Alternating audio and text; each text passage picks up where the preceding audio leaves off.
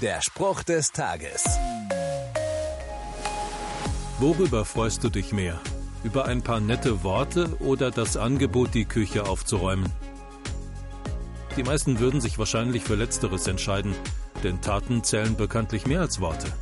Das wird sogar in der Bibel mehrfach betont. Trotzdem misst Gott auch unseren Worten Gewicht zu. So heißt es im Jakobusbrief: Wenn jemand sich einbildet, Gott zu dienen, aber seine Zunge nicht im Zaum hält, der macht sich selbst etwas vor. Sein Dienst für Gott hat keinen Wert. Ganz schön harter Tobak, oder? Also doch eher Worte als Taten? Ich denke, es ist ein Zweiklang. Beides muss zusammenpassen, damit ein harmonisches Ganzes entsteht.